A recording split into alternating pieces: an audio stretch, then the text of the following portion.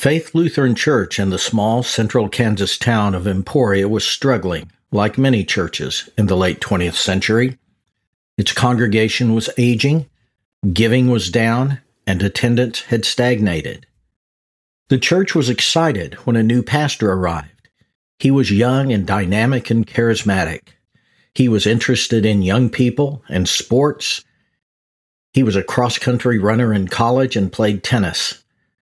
He saw his mission was to transform the church into something that served the whole community. In short order, he established a daycare center to serve the town. He started a volleyball team and a softball team.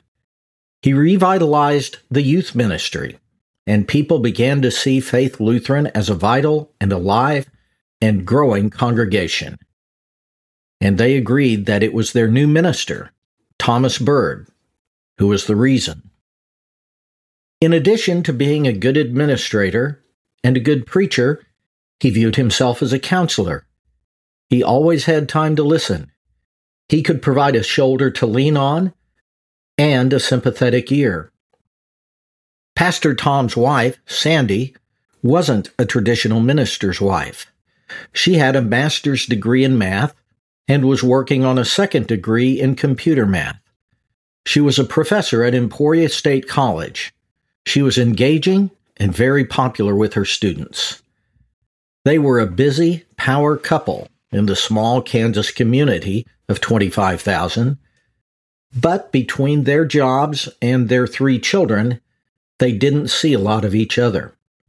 The marriage was strained, and the fact that Pastor Tom seemed to counsel a lot of attracted women didn't help ease Sandy's guilt and low self-esteem. Tom was lonely, and Sandy was depressed, afraid that her husband was falling out of love with her. One of the attractive women that Tom was counseling was Lorna Anderson. She was married with 4 small children. It was a small town, and there was no shortage of gossip about Lorna. She had, it was said, several affairs with men around Emporia, some married, some not. Her husband, Martin Anderson, worked in the medical examiner's office. He met Tom at a local softball game, and then he introduced Tom and Sandy to his wife, Lorna. Before long, the Andersons began attending Faith Lutheran Church. Lorna confided in her new pastor about her unhappiness. She also told him that Martin was an abusive husband. Tom wanted to help her, so he hired her as a part-time secretary at the church. And that's when the trouble began. So relax with an amaretto sour and listen to our tale of adultery, greed, and murder. The pastor and the secretary.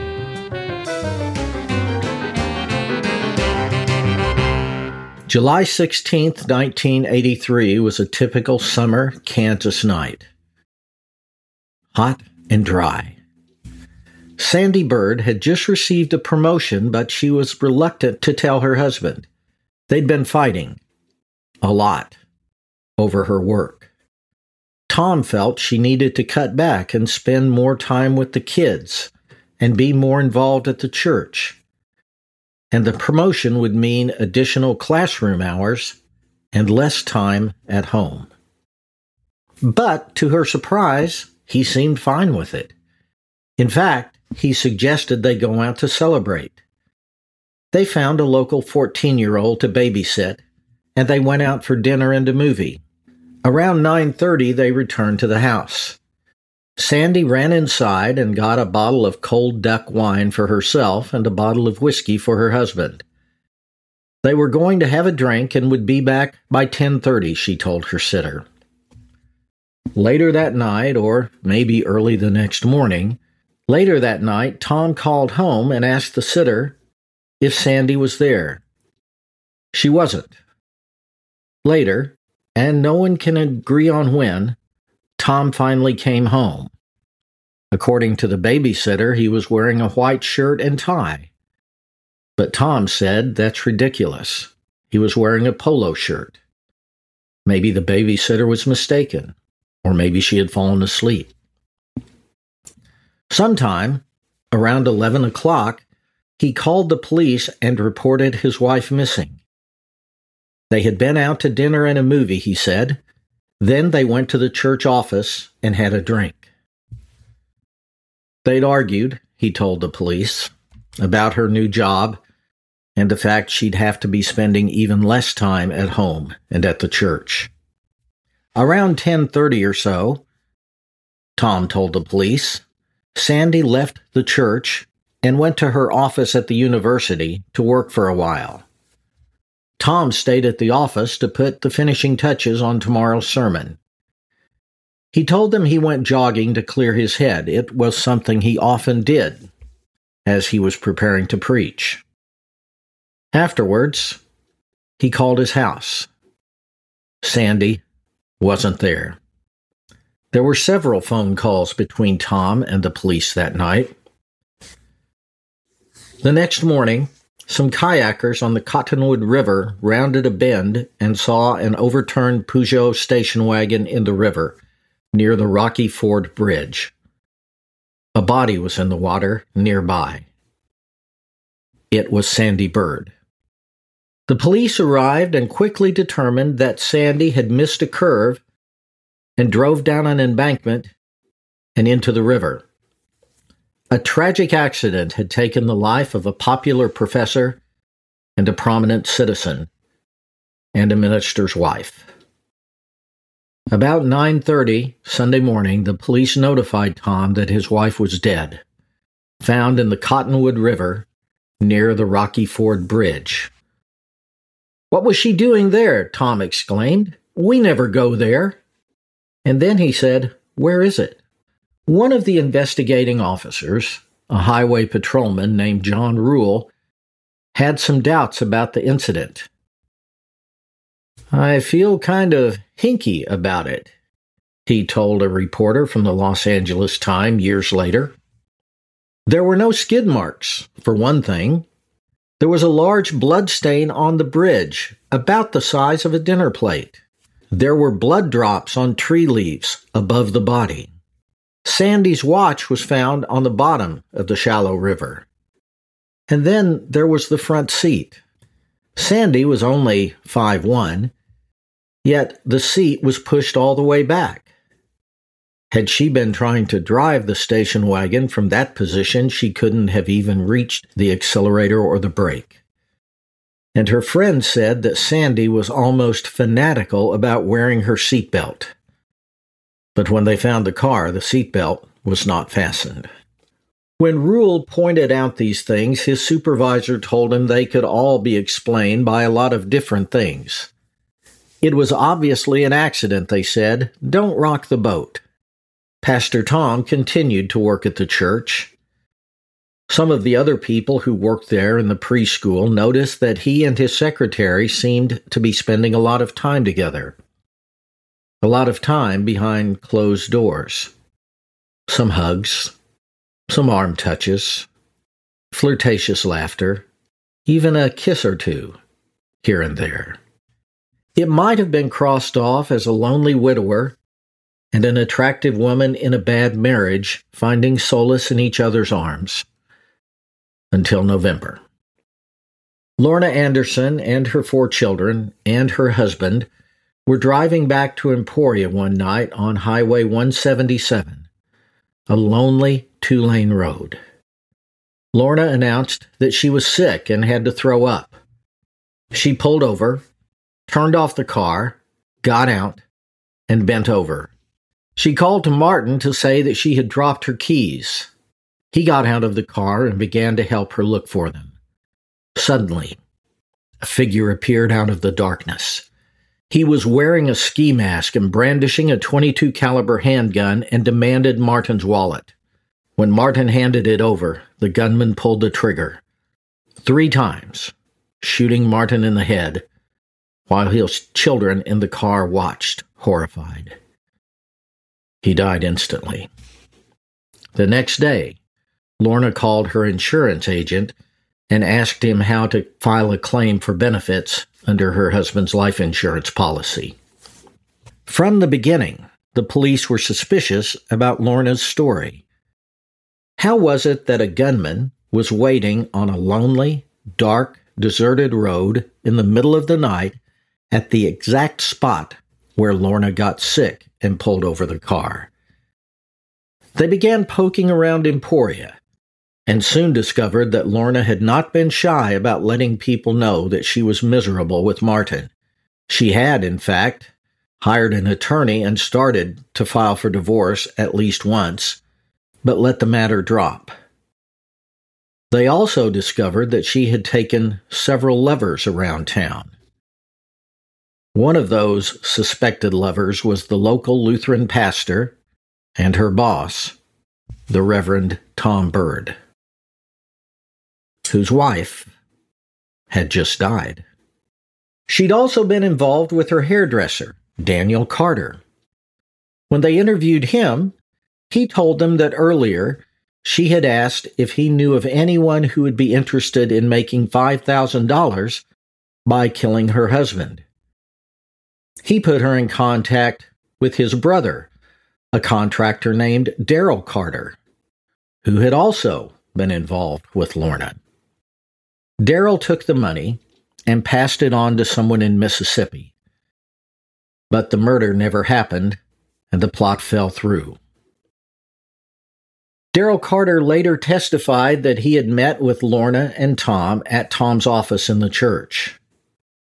Tom told him it had to either look like suicide or a botched robbery. Reportedly, Tom told him, "I'm a man of God, and I'm going to kill Martin Anderson." Lorna told Carter that the $5,000 came from Tom, part of Sandy's life insurance policy. Tom and Lorna were both arrested. Lorna was charged with criminal solicitation and second-degree murder.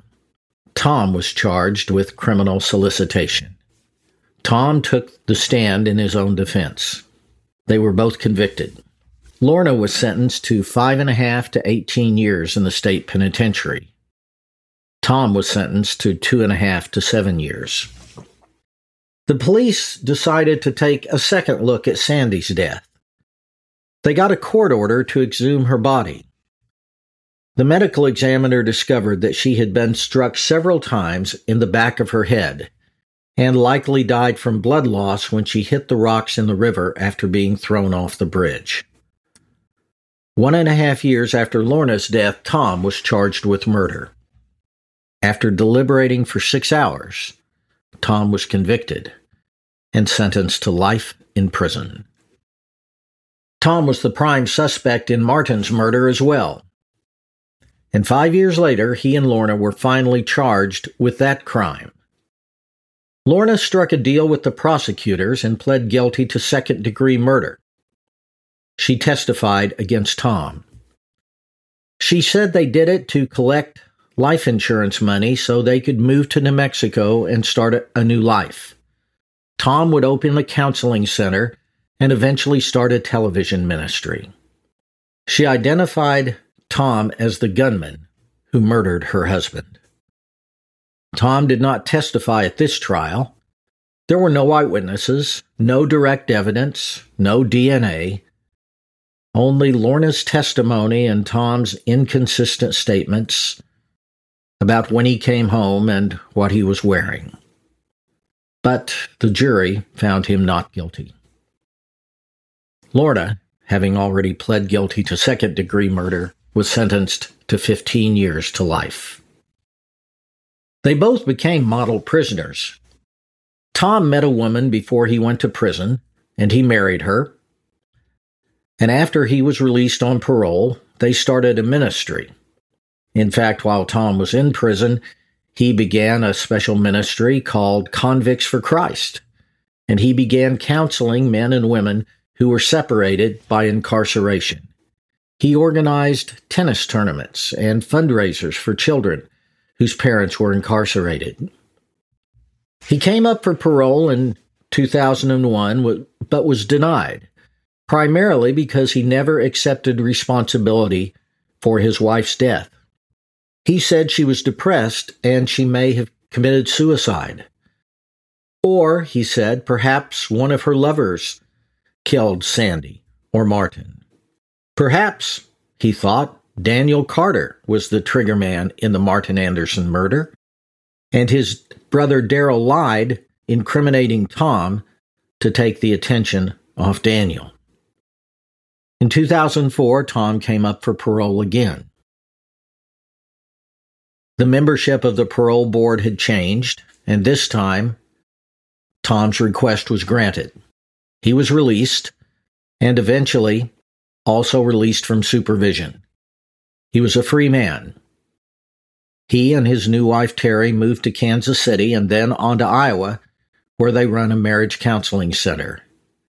To this day, he maintains his innocence in both crimes. Lorna had some difficulty adjusting to prison life, but eventually earned her college degree while behind bars. She became involved with a ministry sponsored by the United Methodist Church called Women for Justice and Mercy, trying to ensure that incarcerated mothers stayed in contact with their children. She also started a chapter of United Methodist Women in the prison. And like Tom, she was also married. She was denied parole several times, but finally her request was granted in 2006, and she was released from supervision 8 years later in 2014.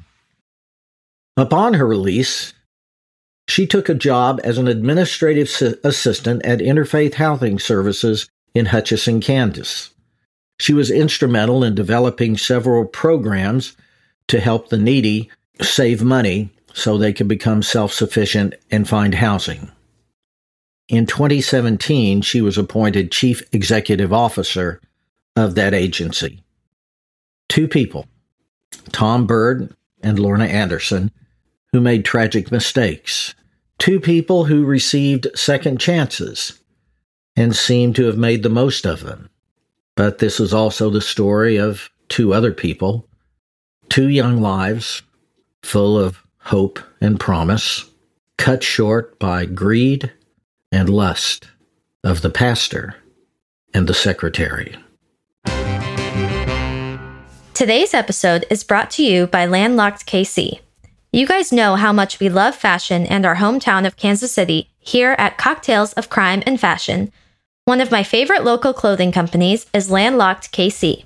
Not only does Landlocked help all of us Kansas Cityans show off our KC pride with their Comeback City collection, but they also advocate for equality in race, religion, orientation, and gender with their Equality collection. If you're all about a good comeback, whether that's about the Royals and Chiefs coming back to win the World Series and Super Bowl, or about our community coming back from the COVID shutdown and current political climate, you'll find some amazing new pieces in Landlocked's Comeback City collection. I recently purchased Landlocked's Coach's logo jacket, and I'm obsessed. You can see how I styled it on our social media pages. Check out the rest of Landlocked's fun pieces at www.landlockedco.com. Show us what you buy in our VIP Facebook group. Oh, and go Chiefs! Another good, juicy Kansas murder. Huh, Dad? Indeed it is. Pretty good. I did not know about this little Emporia, Kansas scandal here. Well, it was all over the news back in the 80s and 90s, and in fact, there's a 4-part miniseries about it that you can still watch called Murder Ordained. It was on CBS, and it got pretty high ratings from what I recall. A lot of people involved with it think it's more fiction than fact, but it's out there. I saw it on YouTube, but I did not watch it because I did not have time because it was over 3 hours. But it's on YouTube, and Kathy Bates is in it. Have you seen it? I saw it when it was first on. Okay. Yeah, Kathy Bates, Keith Carradine. What else is he on? I don't know who he is. Oh, well, we're both Big Bang fans. Yes. He's Penny's dad. Oh, I'll have to see a picture. I'm not as much of a faithful watcher as you are. I'm looking. Hold on. JoBeth Williams is in it. I think she plays Lorna Anderson. Yes, she does. I've seen this guy. I wouldn't have immediately known he was Penny's dad, but... Well, that was, 35 or 40 years ago, so... True. I'm sure he's changed somewhat. Yes. Well, I definitely know who Kathy Bates is, so... What part did she play? Do you know? She played Bobby. I've got it in the notes. Oh, no, I don't. But it was Bobby something. Let me look. Okay, Kathy Bates played Bobby Burke. I don't recall who she was. Must be a friend? Life. Yeah, that's Probably. All I could think of was a friend of one of them. Probably was. And she's listed third, but that could also be because she's Kathy Bates. Like, maybe the part wasn't as big, but I don't know. I'll have to watch it. All right, well, before we get into discussing this more, I'm going to go over the trends of the crime, sponsored by Style a la Mode. So, we're back in the 80s this week. Fun times. So, although, like I've said before, the fashions do not get to Kansas as quickly as they get to other places, I did want to go over the general overview of the national trends of the 80s. Before I got into, what us Kansans probably wore. And I do want to get Dad's input on that because he was alive then and I was not. All right. So Harper's Bazaar described fashion in the 80s as follows. The 1980s were a decade of bold style, colors, and silhouettes, and heaping amounts of permed hair. With trends spanning from ripped tights and biker jackets to polished oversized blazers and poof skirts, and style icons ranging from Joan Jett to Joan Collins, it was one of the most eclectic decades in fashion. Wikipedia describes it as... Fashion of the 1980s placed heavy emphasis on cheap clothes and fashion accessories. Cheap clothes. Apparel tended to be very bright and vivid in appearance. Women expressed an image of wealth and success through shiny costume jewelry, such as large faux gold earrings, pearl necklaces, and clothing covered with sequins and diamonds. I'd say it's pretty accurate. I wrote a big oral history report in college about fashion in the 80s, and it was all about Farrah Fawcett hair, the women's wear at least, and what the women in Dallas wore with the shoulder pads, the big hair, costume jewelry. So, well, what about the men? All I heard from you there was women. Well, what I saw was a lot of young men in bright neon pants, backwards caps, like that. What's that material? That polyester. Is it polyester? I don't know. I'm assuming that's. I know I used to go to basketball games when the Kansas City Kings were still playing here, and I would yell at the opposing coaches, "Hey, how many polyesters did you have to kill to make that suit?" Oh my gosh. Funny. Like that jacket. His jacket, the blue jacket. Sure. Is that polyester? I can't tell. Okay. I wouldn't be surprised. Well, it was very Fresh Prince, obviously, because Fresh Prince was in the 80s and 90s. Yeah, just lots of bright patterns, colors. Now the older men were more boring. It was I saw those, they said something, what kinds of jackets did it say? Not biker jackets, but with the sports team on the back. Letterman jackets, but also I guess the polyester ones. They wear the basketball games. Yeah. Are you picturing what I'm saying? I am. Now you tell me, what were the men wearing in the 80s? Well, I was in my late 20s, early 30s, and I remember I graduated from law school in 87 and had a job at an investment banking firm, so I wore suits every day. And back then, the well-dressed, rich, successful investment banker like myself, we'd make sure we always had a three-piece suit with vests. There'd be a little collar stay that we would put underneath the tie. My wedding picture, I had aviator. I had aviator glasses. I remember. I had a mustache that some people said might look like someone in a dubious type of film might be sporting as well. Describe your suit from your wedding day. If I remember, it was white. Was it not? Yes, it was white, and all of my groomsmen had on tan suits. I protested vigorously about that white suit. I wanted a dark suit with tails and an ascot tie. My mother-in-law and fiance said no. So, when you were married and your sister was married, you may recall what I was wearing. Yes, you finally got to wear your dream groom outfit. Indeed, I did. Tails, ascot tie, the whole bit. Yep. But not for my wedding. A white suit, white shoes. It was pretty sad. Now I remember for leisure time, of course, in the 80s, we were still wearing jeans, but in the summer, our shorts were quite a bit shorter than they are today. So we'd have on these shorts that would go probably mid-thigh.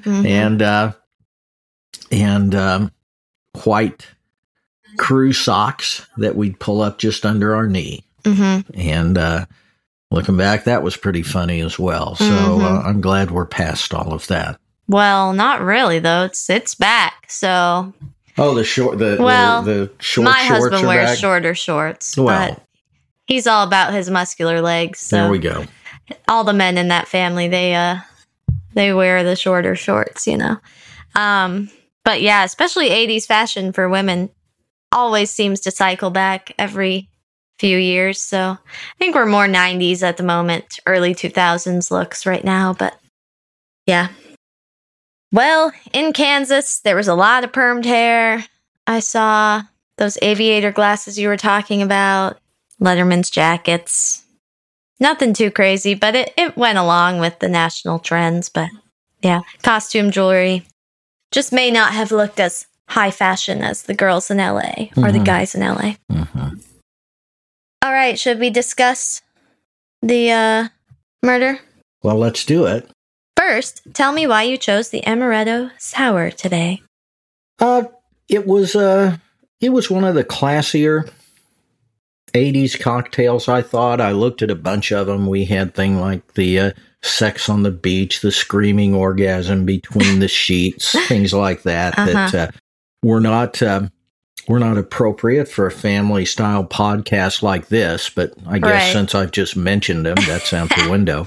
But, those were just sweet foo-foo cocktails, and you and I don't like those things, so I tried to find something with a bit more class to it. And so we're going with the Amaretto Sour. It's going to have a nice almond, nutty flavor with a little background kick of bourbon and, of course, some fresh squeezed lemon juice. All right. We do like to keep it classy here at Cocktails of Crime and Fashion, so. That's our middle name, isn't it? Yep. Maybe we should Cocktails of Classy Crime and Fashion. Yes. Yeah, we should put it in the name just so people really know that we're classy. Yes. That doesn't have the opposite effect at all. All right. Well, I wanted to dedicate some time to Sandy because she sounds like she was a really cool gal. Very intelligent. So I know she had the math degree. I'm sorry if I missed this. Was she a college professor? She was. She was a college professor at Emporia State University, your sister's alma mater. Yes. By all accounts, she was very popular, very hardworking. Her students really liked her. She was also working on a degree in computer math. So that would have, expanded her repertoire. I assume, had she lived, she probably would have gone on for a doctorate and, probably would have moved on from Emporia State to a bigger school, like, I don't know, Rock Chalk, KU. Or EMA, K-State. Sorry, we're more KU people here. But it is hard to be a KU fan at the moment with the way they're playing football this year, but that's whatever. True, but basketball starts soon. True. And then I'll be a happy KU fan again. Yes. You always said when I was little, I was allowed to root for K-State in football, but that was it. Yeah. Yeah. And then I ruined your life by going there. All right, back to the discussion at hand. I also wanted to talk about the fighting due to her success. How her husband kind of seemed like a jerk face. Right. Well, I think especially even back in the 80s, it was not normal for a minister's wife to work outside the home. She was almost expected to be a unpaid staff member. Oftentimes, ministers' wives were expected to lead the choir or, teach Sunday school classes and coordinate potluck dinners and things like that. That was just kind of the expectation. It was almost a 2-for-1 deal when pastors would go to work at a church. A lot of times, I know back in those days, sometimes I'd sit on committees and we wouldn't just interview the pastor, who back then was almost always a man, but we'd also be interviewing the pastor's. White man. Oh, of course. And we'd also be interviewing the pastor's wife. And I remember one church that I went to, a pastor came and interviewed, and he was not called. That's what they call it. They call it calling. You're called to be the pastor of a church, not hired by the church. But he was not called because his wife, who was in their interview with him, was wearing toeless shoes. What?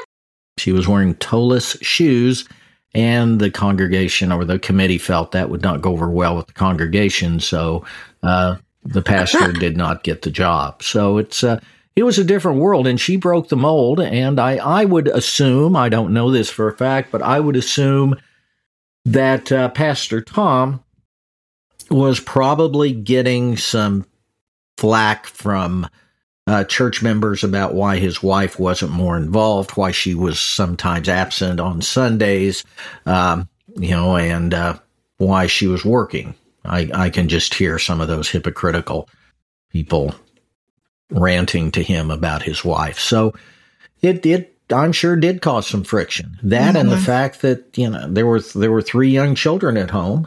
And depending on the hours they worked, I'm assuming they both had to share responsibilities, and they were probably pretty tired at the end of the day. So it was it was not an ideal, happy marriage, I think, at this time. It's just sad because you'd like to think that he fell in love with her because of her intelligence and her work ethic, and then it's like, I mean, who knows? Maybe that's not why he fell in love with her, but you would like to think that he appreciated that about her. And then I don't want you to do what you're passionate about, and instead I want to force you to do something that I'm passionate about. It's just sad. It is. I feel like that happens a lot to women, and it's ladies, do what you want and do what you're passionate about, and find a partner who appreciates that about you. Back to the expectations of being a pastor's family. In a small town, especially, I feel like it's your town royalty if you're the family of the pastor. Is that true? Depending on the denomination, the type of church, yeah. Tom Bird was a pastor of a Lutheran church, and the Lutherans have several different denominations. His was the Lutheran Church Missouri Synod, which was a fairly conservative branch of Lutheranism. But any of what we would call mainline denominations, Lutherans, Methodist, Episcopalians, they tended to attract the more prominent citizens in town, as opposed to back then, maybe the Southern Baptists or the Assemblies of God, which would probably attract more working class folks. So there were some expectations that the minister and his family needed to fulfill certain social responsibilities. And I think a spotlight was on them. Living in a fishbowl. Right. And I think that's somewhat changing today. Just as organized religion seems to be not as vibrant a part of our society, particularly in larger towns. So I think in small towns it still may be. Well, I watched a show on, you're going to laugh at how dumb this show is, called Preacher's Daughters, that used to be on Lifetime. And the storyline, it was a reality show. I remember it. Quotes, reality show. It's about the rebellious daughters of the preachers who didn't want to be the golden youth group child, but it also touched on like how the wife was the first lady of the church, and she was expected to do everything that you just said, and the daughter was expected to like go on all the trips and be like the leader of the youth group, and of course the show was really dumb, but I enjoyed it. So, but yeah, that kind of introduced, because our church doesn't seem that way to me. So, I guess it was a whole new perspective for me. Yeah. Our church is pretty progressive. We have our awesome woman pastor, Shelly. Shout out to Shelly. Shout out. And, and yeah, I just never felt like, oh, Shelly's family can't do what they want because Shelly's a pastor and they have to represent. I mean, you know. Right. And as I said, things have changed in the last 30 to 40 years since this happened, and I think it's a change for the better. Yes, for sure. Well, it's also, you also notice in situations like scandals like these, there's a pattern of people in positions of power who are looked up to and supposed to be saints, and you know, but then they tend to have big scandals like Bill Clinton and Monica Lewinsky and Watergate scandal, and then stuff like the movie Spotlight and the Netflix documentary The Keepers. And it's just like ironic, but also hypocritical. And it's just crazy. It happens all the time. Yeah. Right. Well, sometimes power breeds abuse. And particularly, I think the more control that a person has as a result of their position, the more vulnerable they are to taking advantage of others. I mean, and let's be honest, it doesn't happen all the time. There are people in power in the world of religion and politics and law who I'm sure are very upstanding and have a lot of integrity, but when they do slip, the light's on them. It makes a good story, you know? And I think a lot of people say, well, I knew they couldn't be as holy or perfect as they present themselves. So, you know, there's a big responsibility, I think, when power comes your way to use it for the good of the world and not to enhance your own ego or your own position. Shout out to Barack Obama and Michelle. I love them. They're perfect in my eyes. Until they do a scandal. Just kidding. All right, let's talk a little bit about Sandy's murder. I'm going to let you lead this one because you watched a video about this case. So, yeah, tell us again, like, give us a little rundown of that again. Well, the initial thought was that she was driving on an unfamiliar road near a bridge. It was called the Rocky Ford Bridge, but if you were to go to Emporia today and say, where's the Rocky Ford Bridge, they would probably just give you a blank stare because today it's known as the Byrd Bridge. And I wanted to ask about that. Why? Because that's where the murder happened. Tom Byrd murdered his wife. So we want to name it after a murder?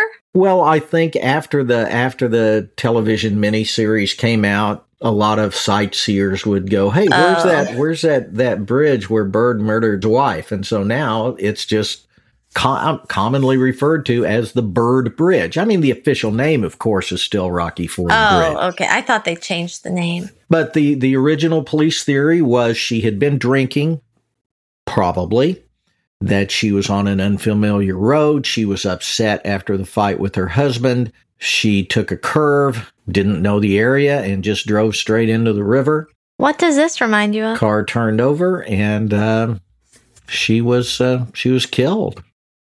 What does this remind you of? Well, you tell me. Well, this is sounding a lot like we went back in time a couple weeks when we were talking about Chappaquiddick. I think you're right. And people are blaming it on the woman when, nope. But, I mean, we don't really know what happened with Mary Jo, but... Yeah. Sandy Byrd, pretty sure she was murdered, so... Yeah, and, in fact, the autopsy showed that she probably had no more than one drink. I mean, she was nowhere near intoxicated. But because the car was turned over, because she was in the water, The police just immediately assumed, well, it's just a one-car accident, a one-car fatality, and there were things going on around the scene that should have been looked at. But because the cops had prejudged it an accident, they didn't. For example, somebody heard about this. They immediately drove their bike out to the scene, rode a bike out there to the scene to look at it. This is Kansas. If we hear a tornado alert, what do we always do? We go outside. We go out to look at it. Well, He heard a murder. He gets on his bike. He rides out there. First thing he noticed is a big splotch of blood on the wooden bridge, about the size of a plate. He notified the officers of it. They just sort of nodded and thanked him. One of the investigating officers, a highway patrolman named, I believe, John Rust, Something like that. You said it, didn't you? He saw that too, and he saw blood on the trees, the tree leaves, leading from the bridge down to where the body was discovered.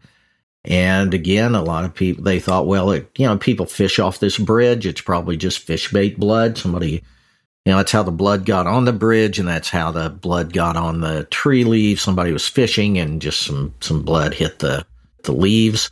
So they never really secured the scene. There were people tramping all over. They were lifting the body out of the river. They brought in a tow truck to lift the scene out. And as Macy just pointed out, that officer's name was John Rule, not John Rust. But when he brought these things up, his superior said, "Oh, don't worry about it. It's a car accident." He also noticed, man, there's no skid marks here. If she was going to, if she found herself missing a curve, wouldn't she have at least applied the brakes? No skid marks.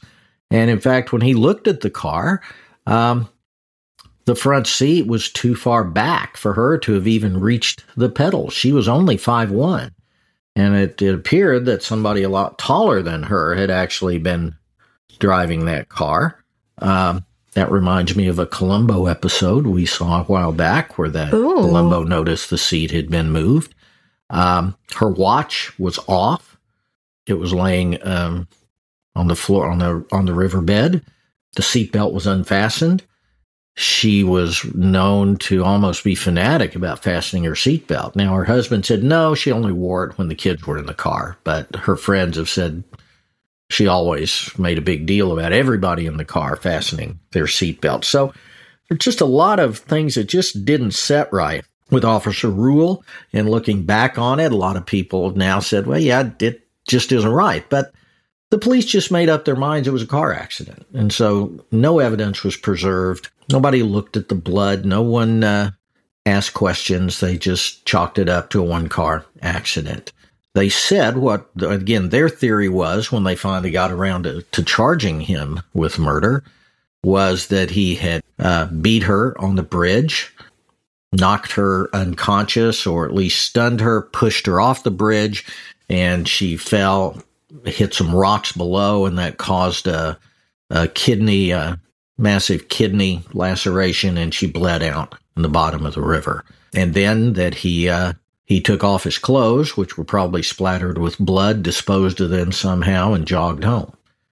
That's why he came into the house wearing different clothes than he had on when he left, according to the 14-year-old babysitter. That was the police theory of the murder.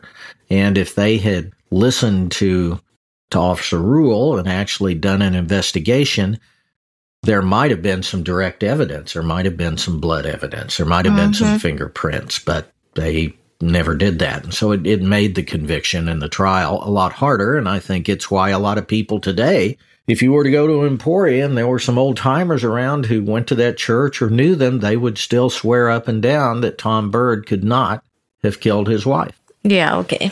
Whatever. How traumatizing to be that babysitter. Find out Sandy was dead and be like, oh my God. I was in a home alone with that possible murderer. Yep.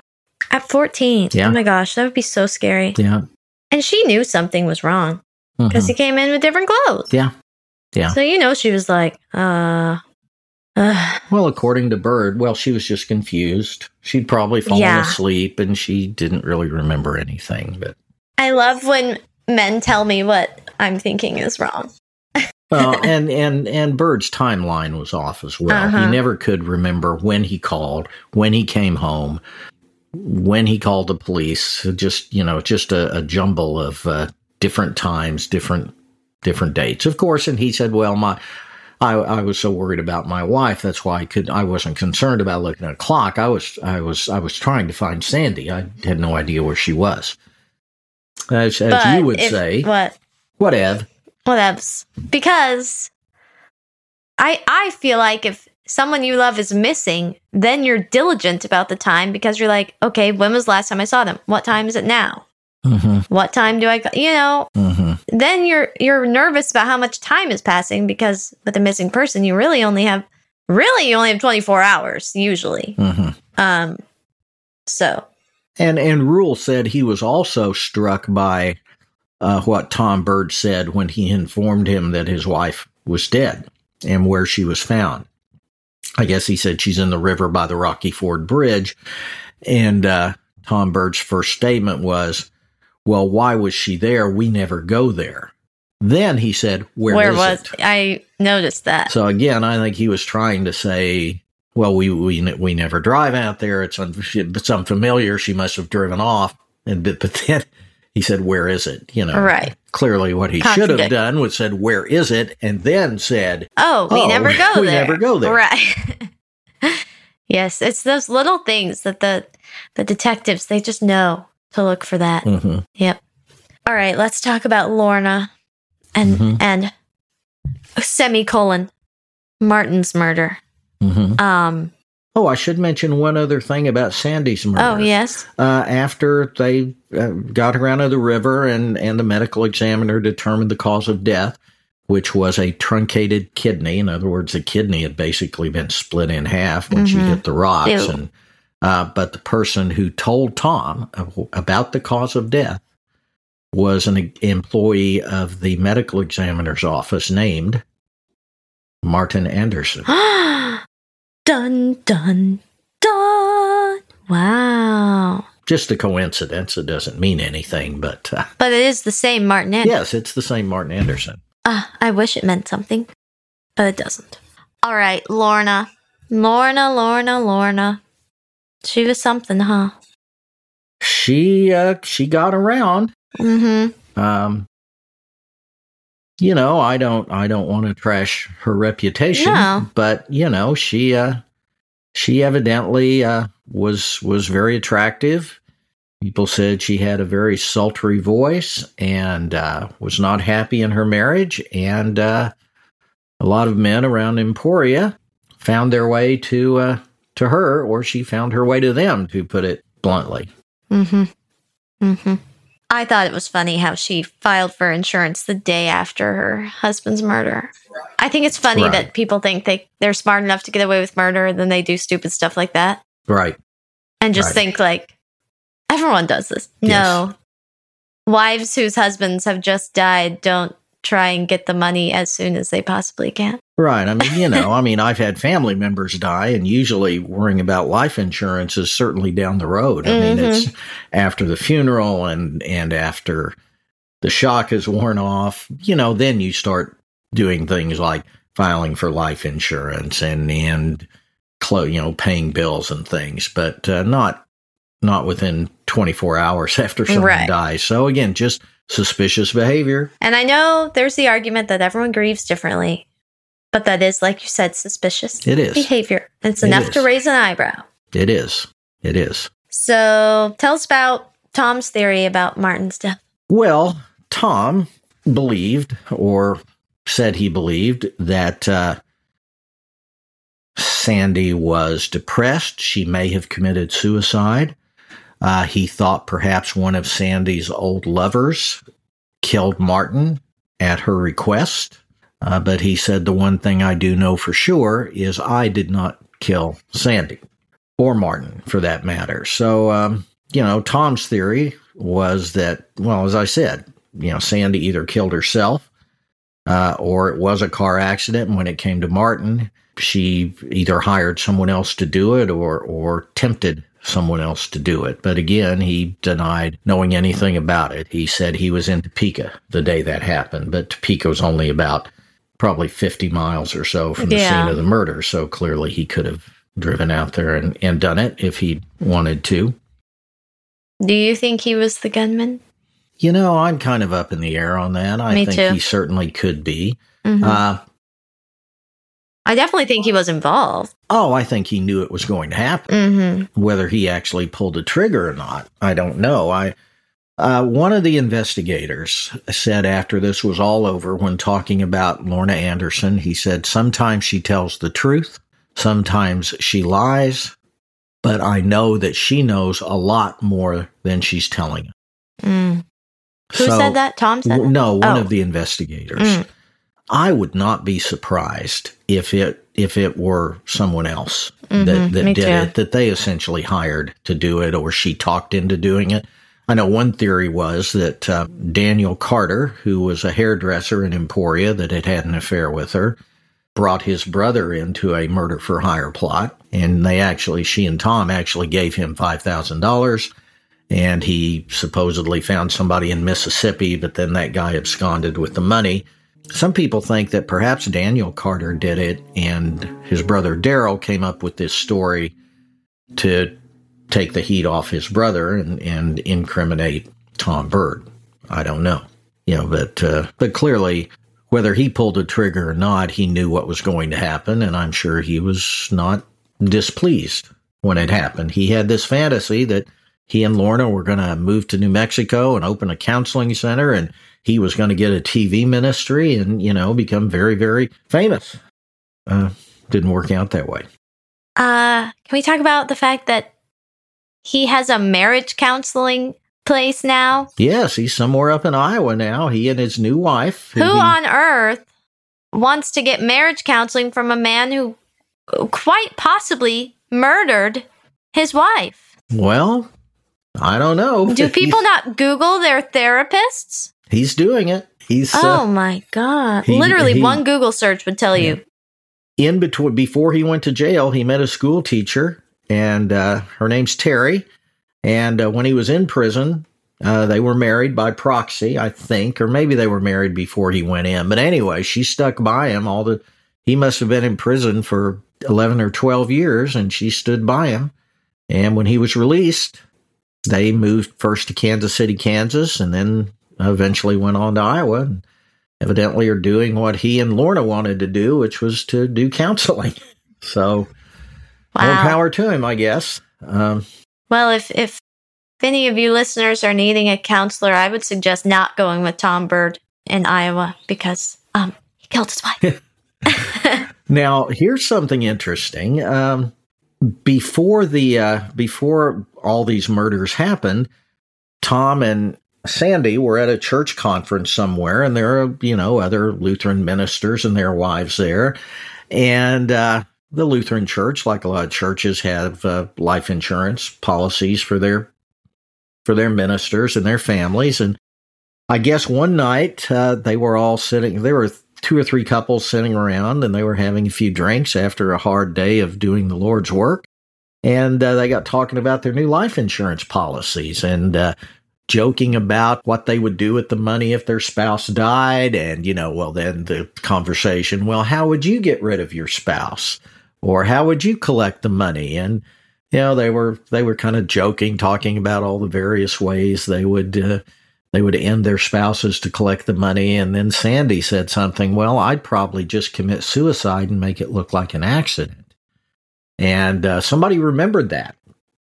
And they eventually wrote a letter to Tom and to the investigators. They were trying to get him a new trial. That, they took this as a warning of suicide, that she killed herself, that she had already planned to kill herself. And by the time the word got back to the investigators, they said that, yeah, she had actually sent a suicide note to one of the people they were talking to that night, telling him what she was planning to do. And they finally contacted him. I think he was in Florida maybe at that time. And he said, well, no, I got a letter from her, and she just thanked me for listening, to her about her marriage problems, but she never said, I'm going to kill myself. So, but again, there are still people out there who defend Tom Byrd and say, no, Sandy probably did commit suicide. And, you know, it was just unfortunate that he was caught up with Lorna Anderson and it made it look bad, and just a lapse in judgment, but certainly not murder. Well, he's not fooling me. I've researched enough of this kind of thing. You know, maybe, okay, I'll say there's a teensy bit of possibility, but my gut is telling me he didn't. I think he killed Sandy. I said, I would probably, if I had to come down one side or the other, say maybe he didn't kill. I agree. Martin Anderson. Yes. But Lorna said he did. I mean, when she was charged, she negotiated a plea deal, and as part of the deal, she would testify against him, and she testified he was the trigger man. In fact, she was interviewed about 4 years ago by a newspaper after she got out of prison and started her new job, and someone asked her about it, and they asked her if she recognized the gunman, and said she whispered it was the minister. So she's still sticking to her story as well. Well, only a few people know the truth. Like most of our murders, there are only a few people who know exactly what happened that night. Mm-hmm. But unlike some of our murders, in this case, 2 of those people are still alive. Right. And they are still sticking to their stories. So we may never know. It's always interesting, though, to wait and see on the deathbed confessions of these people, because sometimes you get the real truth. Well, we know that if Tom Byrd's new wife suddenly ends up in a river, in an early death, that this is going to be, this may shed new light on it. But by all accounts, they're very happy together right now. Well, cool for them, I guess. But I hope she's careful. Me too. Me too. All right. Well, I thought it'd be kind of fun. Well, maybe not fun, but interesting to talk about some other pastor scandals that I found on CNN to end our episode. Oh, yeah. I don't know any of these pastors, so you tell us if you know who any of these are. First of all, do you know this one? Do you know how to say his name? Jim Bakker? It's Bakker? Jim Bakker and Tammy Faye. Of course I know I them. recognized the name Tammy Faye. Yes. All right. Jim Bakker and his wife, Tammy Faye, led an, evangelistic empire called PTL, or Praise the Lord, headquartered in their own theme park in Fort Mill, South Carolina, near Charlotte, North Carolina. Revelations that Jim Bakker had paid former church secretary Jessica Hahn to keep quiet about a sexual encounter raised questions about his finances in the late 1980s. In 1989, he was sentenced to 45 years in prison for fleecing. Stealing money from his flock. Okay. For fleecing his flock of $158 million. Did you know about this? Oh, I know all about the Jim Bakker episode because I was actually working in a company. In fact, I was a junior partner in a company with one of the people who did a lot of work for Jim Bakker and his empire out in South Carolina. So that's cool. I do. I know a lot of things about Jim Bakker that have come to light. I know some things that haven't come to light about Juicy. him. I don't want to get into too much of it here, but Bakker is a showman, and I think a good word might be a huckster. He was eventually released from prison. His wife, Tammy Faye, who famously could cry at the drop of a hat, divorced him when he was in prison, and she married a gentleman named Roe Messner, who I used to work with, and they moved to the Kansas City area, and then Tammy Faye got cancer and died a number of years ago. So do you know her? Have you met her? I talked to her on the phone one time. Wow. Yes. Celebrity encounters. I did. Cool. I was contacted about perhaps handling her divorce from Jim Bakker. And I quoted what I would need in the form of a retainer to get involved in something like this, and I never heard back from her. But anyway, Baker today is back on the air. You know, when he was doing PTL, he had a daily television program that brought in tens of thousands, I mean, probably hundreds of thousands of viewers. When he got out of prison, he's back on the air, but now he is selling products. And one of the products he is selling is a cure for COVID. Oh. It is absolutely guaranteed and foolproof. If you'll just take this product, if you have COVID, you'll be cured. If you don't have it, you'll be protected. You'll never get it. So you can probably go online and find Jim Baker today selling his product. So, and this episode is sponsored by Jim Baker's COVID Cure.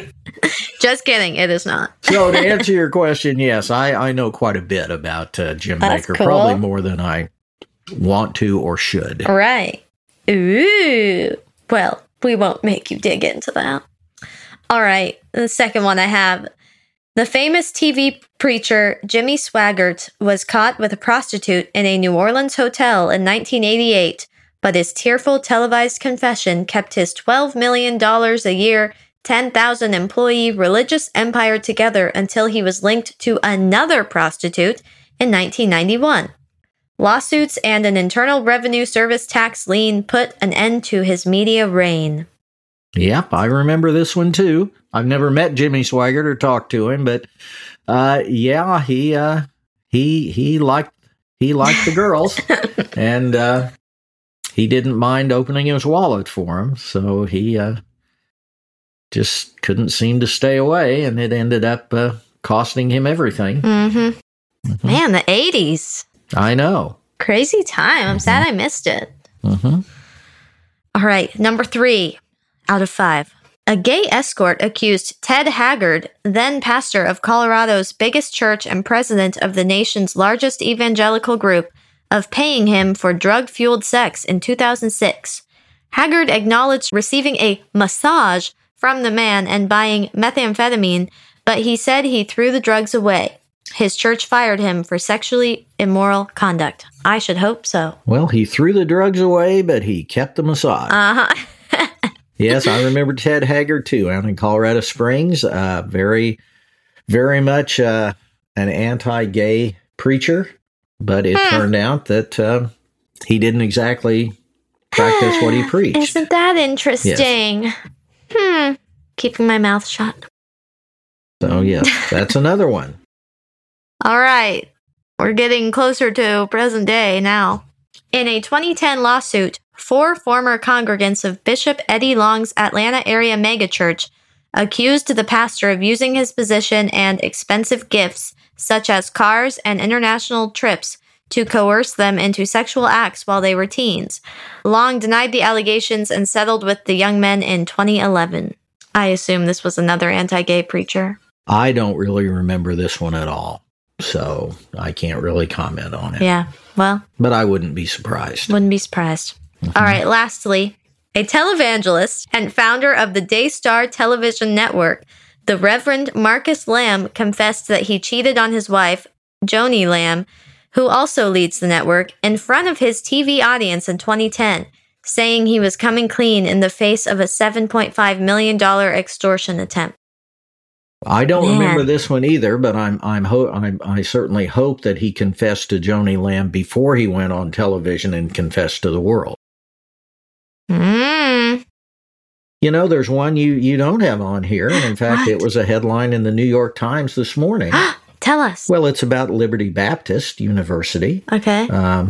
Founded by Jerry Falwell, who's one of the more famous fundamentalist preachers who started the Moral Majority back in the 70s and early 80s, founded Liberty University. He died, and his son, Jerry Falwell Jr., became president of the university, and his downfall started last year when there was a picture of him on a yacht with his arm around a young woman, and his pants were unzipped, and he was holding a glass with a dark beverage in it that he claimed was just a joke, that his pants were too small. He couldn't get them zipped up, and there was nothing but dark water. Dark water? Glass. Dark water is what he said. He couldn't have said Coca-Cola? He said dark water was in the glass. But it turned out that Mr. Falwell, and he was not a preacher, he was an attorney. His father was the pastor, but he went to law school instead and then became president of the school. I won't tell all the salacious comments in the article in the New York Times, but I'd encourage people to read it if they want to. But what caused his downfall is one of the pool boys at his house claimed that he and Falwell's wife Becky were having an affair, and that Jerry Jr. liked to watch. Oh. And he denied this. He admitted that they were having an affair, that Becky and the pool boy were having an affair, but he denied ever participating in it or watching it or getting any pleasure out of it. But after that latest one, the college fired him, and just last week he filed a lawsuit against the college for damaging his reputation. Now, and that's after the college gave him anywhere between $2 million and $10 million in severance to leave. Oh, and my now he has turned around. gosh. He has now turned around and sued the college for damaging his reputation. He said they should have defended him against all of this, even though he's their picture. So whatever. Right. But again, just another example here of someone who I think let power go to his head. So, but if you're interested in this, check out today's issue of the New York Times. And we are recording this on November 1st. November 1st, So, yes. November 1st, New York Times. But I do feel I want to give a caveat here again. We've talked about some of the scandals, but, there are tens of thousands of dedicated men and women who lead churches and nonprofits, who are teachers and in positions of influence and power, who live lives of integrity. Unfortunately, they don't get the publicity. It's the road dogs, like we've talked about today, who get the publicity, and that's unfortunate. So please don't leave your church. Don't fail to trust people. Just keep your eyes open. Yes. And be alert. And thank you to all of those people we know and in these positions of power who are awesome people and great people. Well said. All right. Well, this is coming after Election Day, so I hope you all voted. Me too. Hope you all exercised your right to vote. And it's like I'm talking in the future here. I don't know what's going to happen. I don't either. I'm scared. I don't either. All right, so we'll see. Next week, we are going to discuss the infamous Theodore Bundy, or Ted Bundy, the handsome young man who shockingly killed young women all over what campus? Well, he was in California. Convicted in Tallahassee, Florida. Right. But they have suspected he's ultimately confessed to killing 36 women in 4 states over a 4-year period. Didn't he start in California? I'm not sure. Okay. We'll have to wait till next week to find out. I'm pulling my knowledge from the recent Zac Efron movie. So, all right, I'm excited. Okay. And we will. Oh, and this will be our penultimate. Did I say that correctly? Penultimate, yes. Episode of season 1.